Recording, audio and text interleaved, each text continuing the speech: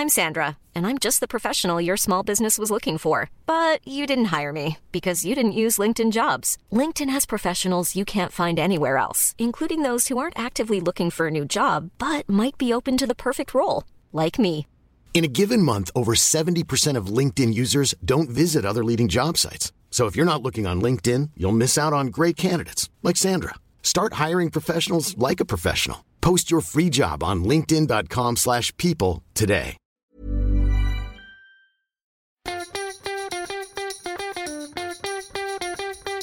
From Barangaroo Studios, the AusBiz COB is the key stuff you need to know about the day in business and finance. Well, hello. It's the 18th of November. This is the COB, the stuff you need to know about the day in business, markets, and startups. I am here with David Scott, who we affectionately call Scuddy. I don't have a nickname, do I? Nadine Blaney. It doesn't lend itself to fun. Yeah, we need to get like a nickname. What's some of the nicknames you used to have back at school? Deanie, I guess. Deans. When I moved to Australia, it was Nads, but Yeah. I'm really not endorsing that one. Any Australian listening to this podcast will know why I don't refer to her as Nads. Yeah, good. Thank you. We had those infomercials in Canada growing up as well. Excellent. There you go. Okay. Look, it was a bit of an up and down day, but finishing up by 0.1%. I mean, we'll take it. Yeah, it's been a bit of a rough trot the last couple of days, but a bit of stabilisation. You do get the sense that following that CBA result yesterday, which of course really shocked so many out there, even seasoned investors were stunned by how weak that NIM was in particular. That there's a bit of recycling going into other parts of the market. You could see some of those other nice, quality names out there. CSL was one of them that really benefited today. It did. Interesting to note that we saw the REIT space pushing higher today to the tune of about 1.5%. Healthcare, consumer staples all doing well as communication services. But the best performer today was based on news. And I love a good old news story to push a stock higher. Evolution Mining up by 10.35%. It bought a mine. It's called the Ernst something mine up in Queensland from Glencore. Not Ernst Henry. I know it, Ernst Henry. And what I thought was interesting about the story is, it's a gold copper mine, but it's got copper first, copper gold mine. And so many in the market talking about this increased copper exposure for Evolution. We know how important copper is to the whole greenification thematic. I mean, it was a good market reaction. Yeah, there's been an offtake agreement to boot as well. So as I described it on air, a bit of a sale and lease back. Almost. Yeah. So obviously the share market really enjoyed it. Also got the double whammy. Had a big jump in gold prices overnight. So up and away she went. 10%. I think it was the last time I looked. Yeah, after being damaged yesterday in the wake of what many today told us was actually operationally a very good report. This is Nufarm I'm talking about. It regained some of the lost ground, up by 6% today. We spoke with Kyle McIntyre for one, who said that he's really excited about the prospects for Nufarm going forward. Yeah, and fish. Fish food. Yeah, fish food. That on the world's search for protein, everyone talks about insects and the like. Salmon. And I tell you what, I like a nice salmon. So, if that Nufarm helps to go and breed up those stocks and that increases demand for the company, well, so be it. And we saw a nice little bounce today. We sure did. Just don't speak about food. I forgot to eat lunch today. There's been these little chocolates in the news. Anyways, I got distracted by them. So, Nufarm, one of the better performers today. Let's just quickly recap the flip side of the equation, shall we? Because, yes, Mesoblast, it was down by 4%. You had a good chat with the CEO. We had been expecting results coming from Mesoblast. Didn't hit the market, but it's been a big week for the company. Yeah, we managed to get an interview out regardless. And it's one of those companies that are very divisive. It's a day trader's favorite as well because there's so much uncertainty about the drug pipeline and when things will be approved and if they'll be approved. But sounding very positive about the outlook and certainly sounded cashed up as well.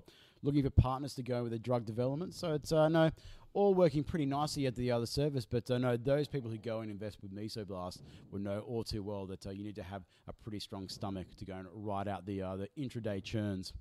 ALS is one of the underperformers as well, even though we saw the brokers lifting its price target in the wake of its AGM yesterday because, of course, it's talking about supply shortages, skill shortages, supply chain pressures. I just had to factor those into this podcast, Scuddy, because we just don't have a conversation without mentioning those three factors, do we?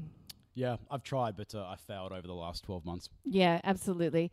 Look, if you're interested in a view on inflation and whether a correction is potentially due in the new year, you can listen to our interview with John Cummins, who is from Society One. That's available via the show notes. Now, also, while we're still on equities, let's get to Cettire. It was the stock of the day. It signed an integration agreement. But the point about Cettire, I think, is that it has gone so hard in 2021. And, we've yet to speak with the company. Plenty of people are sort of questioning the longevity of its business model. But regardless, it was the stock of the day today. Kashi sat down with Claude Walker from A Rich Life, Luke Winchester from Merriweather Capital. How Cettire seems to have managed to pull off its really fast growth is through some sort of grey market channels, which has then allowed them to undercut sometimes or offer very competitive prices. They've still used that some sort of strategy where they do pay a lot in paid advertising and that kind of thing, so they're not they haven't been profitable yet. Fundamentally, doesn't feel right to me that it's got such a big market cap. But if it just keeps on growing and then does turn to profitability, it has more of a global runway there, so it could well justify it. I certainly wouldn't bet against it, but no, it's not for me. The unknown for me is, when will the brands try to get control over the Cettire platform as it becomes a bigger and bigger source of distribution? My main concern was always around the pricing. Claude alluded to it there. Their main, competitive difference to some other luxury platforms is the discounting they're able to offer. A lot of unknowns for me. The valuation, I agree with Claude. The best I could say is a hold. And so that is the view on Cettire. The full view is available via the podcast, or you can watch it online, of course. Hey, Scuddy, I think people who don't subscribe to the newsletter are missing out. They miss out on your view almost every day. So we saw that dramatic headline about a raid on Everblue, which is a stockbroker. It's got associations with stock pumpers, promoters, whatever you would like to call them. You've written a bit of a view. Now, don't give it all away, because you can, if you're listening, subscribe to our newsletter, also called the COB. But Scotty, what's your thesis? What's the takeaway? We've got an incredibly large amount of people who've just joined the investment community. We've had exceptional circumstances. We're in the era of social media. And we've got regulators in this country going and making advisors out there at the moment, people who've got experience jump through hoops to go and give advice. Yet in the social media realms, we've got people who are allowed to basically go and throw people under the bus investment-wise. Without giving it away, it's time for us, the community who want to go and see fair and transparent markets, to go and do our bit as well, because we know there's lots of regulators out there. So if you see someone who's pumping things and someone who's acting on the behalf of a company and not actually acting on the interests of the broader market, go and let ASIC know. Got it. That's our PSA for today. But yeah, there's a lot of. Anyways, I'll leave that one there. Yeah, so I'm not. That's just not. It's not related to Everblue. That's just one of those things that came out during the week. This has been an ongoing thing. For many, many, many years now. Look, we had ASIC, one of the regulators, writing in the AICD, the Australian Institute of Company Directors, again, just talking about finfluencers and the danger that they potentially pose if you are not aware of the vested interest that lies within. Now, Scuddy, if we talk about tonight, we get jobless claims. We know that the labor picture is improving greatly in the U.S., but then we'll be able to compare and contrast what we see in jobs with the commentary coming from a lot of Fed speakers. Well, I can't wait. I almost really love the meetings where you've got to go to that blackout 2 weeks beforehand, so you don't have to hear from the Fed. But it's going to be interesting. We know that the data is really suggesting that it's much, much stronger economy than what the many Fed officials were thinking, which brings in what happens next year. We already know that tapering is about to go and begin. We know that that's supposed to go and end around June, and then potentially we get on the other timeline to when we start lifting rates. Are we going to start seeing a concerted shift to go and bring forward those timelines? Will we see a faster taper? Will we go and see potentially rate hikes as soon as maybe the second quarter of next year? That's the kind of information that we'll start hearing a few thought balloons put up. Let's go and see what they have to say. But at this stage, you've got to say that in the balance of risks, it certainly is towards earlier tightening from the Fed. I love thought balloons. Look, there's not much on here as far as the macro picture goes tomorrow, Scotty, is there? I'll just go and pull stumps and I'll see you Monday. No, so I'll just get people across what's happening. We get a bit of a view into markets to kick it all off with Bob Acciano from Path Trading in the States. So he'll be able to give us a really good wrap of U.S. quarterly earnings season, which has pretty much come to an end. Scott Phillips will be with us at 10 a.m. He'll get us across all of the market-moving news. And Matthew Sherwood from Perpetual. I really enjoy my conversations with him. Our conversations, I should say. What were you going to say there? Oh, no, I'm sure, because Scott is an avid listener to this podcast, undoubtedly. So, Scott, I'm going to ask you about Finfluence. Because Scott is very generous with his time on Twitter and has a lot of opinions when it comes to financial advice and what to go and do for those newbie investors. So I'm going to go and ask him about the Finfluencers and whether they're a good or bad thing. You're right. Okay. I was going to say Matthew Sherwood last time said that the greenification, the decarbonization theme is the most inflationary of his living career. I know I've dropped that a couple times. Did you just come up with that's a new term, greenification?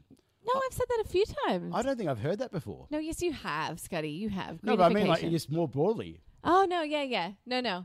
It's not an original Nadine. Oh, really? No. Nads. Original Nads. I mustn't have been reading too much. Anyhow, we've got a great day lined up. It's a Friday. That means we have the last call. We'd love for you to tune in with us tomorrow at 4 p.m. for a drink, a wrap of the week, and a little bit of fun besides. We always bring a special guest along or two, and tomorrow is no exception. I can't give it all away. We've talked long enough, Scotty, as my mom would say. Hope you have a great night. You too. I'll see you on Friday for the last call. Looking forward to it already.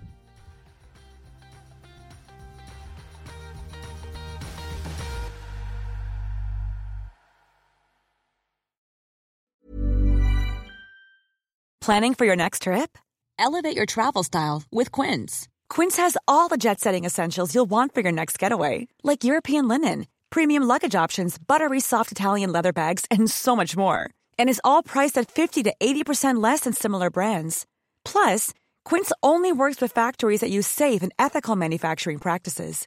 Pack your bags with high-quality essentials you'll be wearing for vacations to come with Quince. Go to quince.com/pack for free shipping and 365-day returns.